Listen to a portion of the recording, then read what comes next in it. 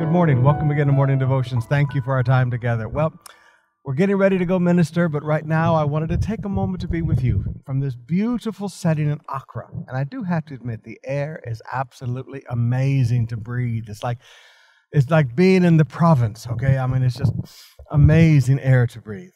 But right now I want to take you back to one of my favorite passages in the book of Romans. It's a verse that says, "May the God of hope." That is God. He is the God of hope. Hope is the confident expectation of future good. God is not the God of depression. God is not the God of discouragement. He's the God of eternal encouragement. He's the God of hope. Now may the God of hope fill you with all joy and peace in believing, so that by the power of the Holy Spirit you may abound in hope.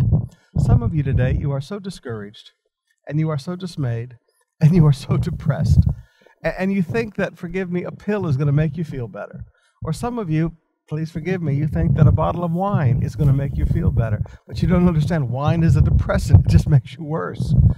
Brothers and sisters, if you are depressed, if you are discouraged, come into the presence of the God of hope.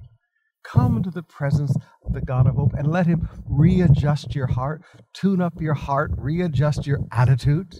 He will fill you with all joy. He will fill you with peace. He will touch you by the power of the Holy Ghost.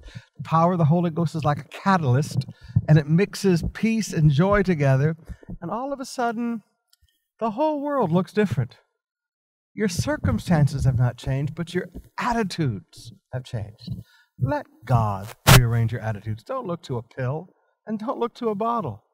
Look to the God of hope.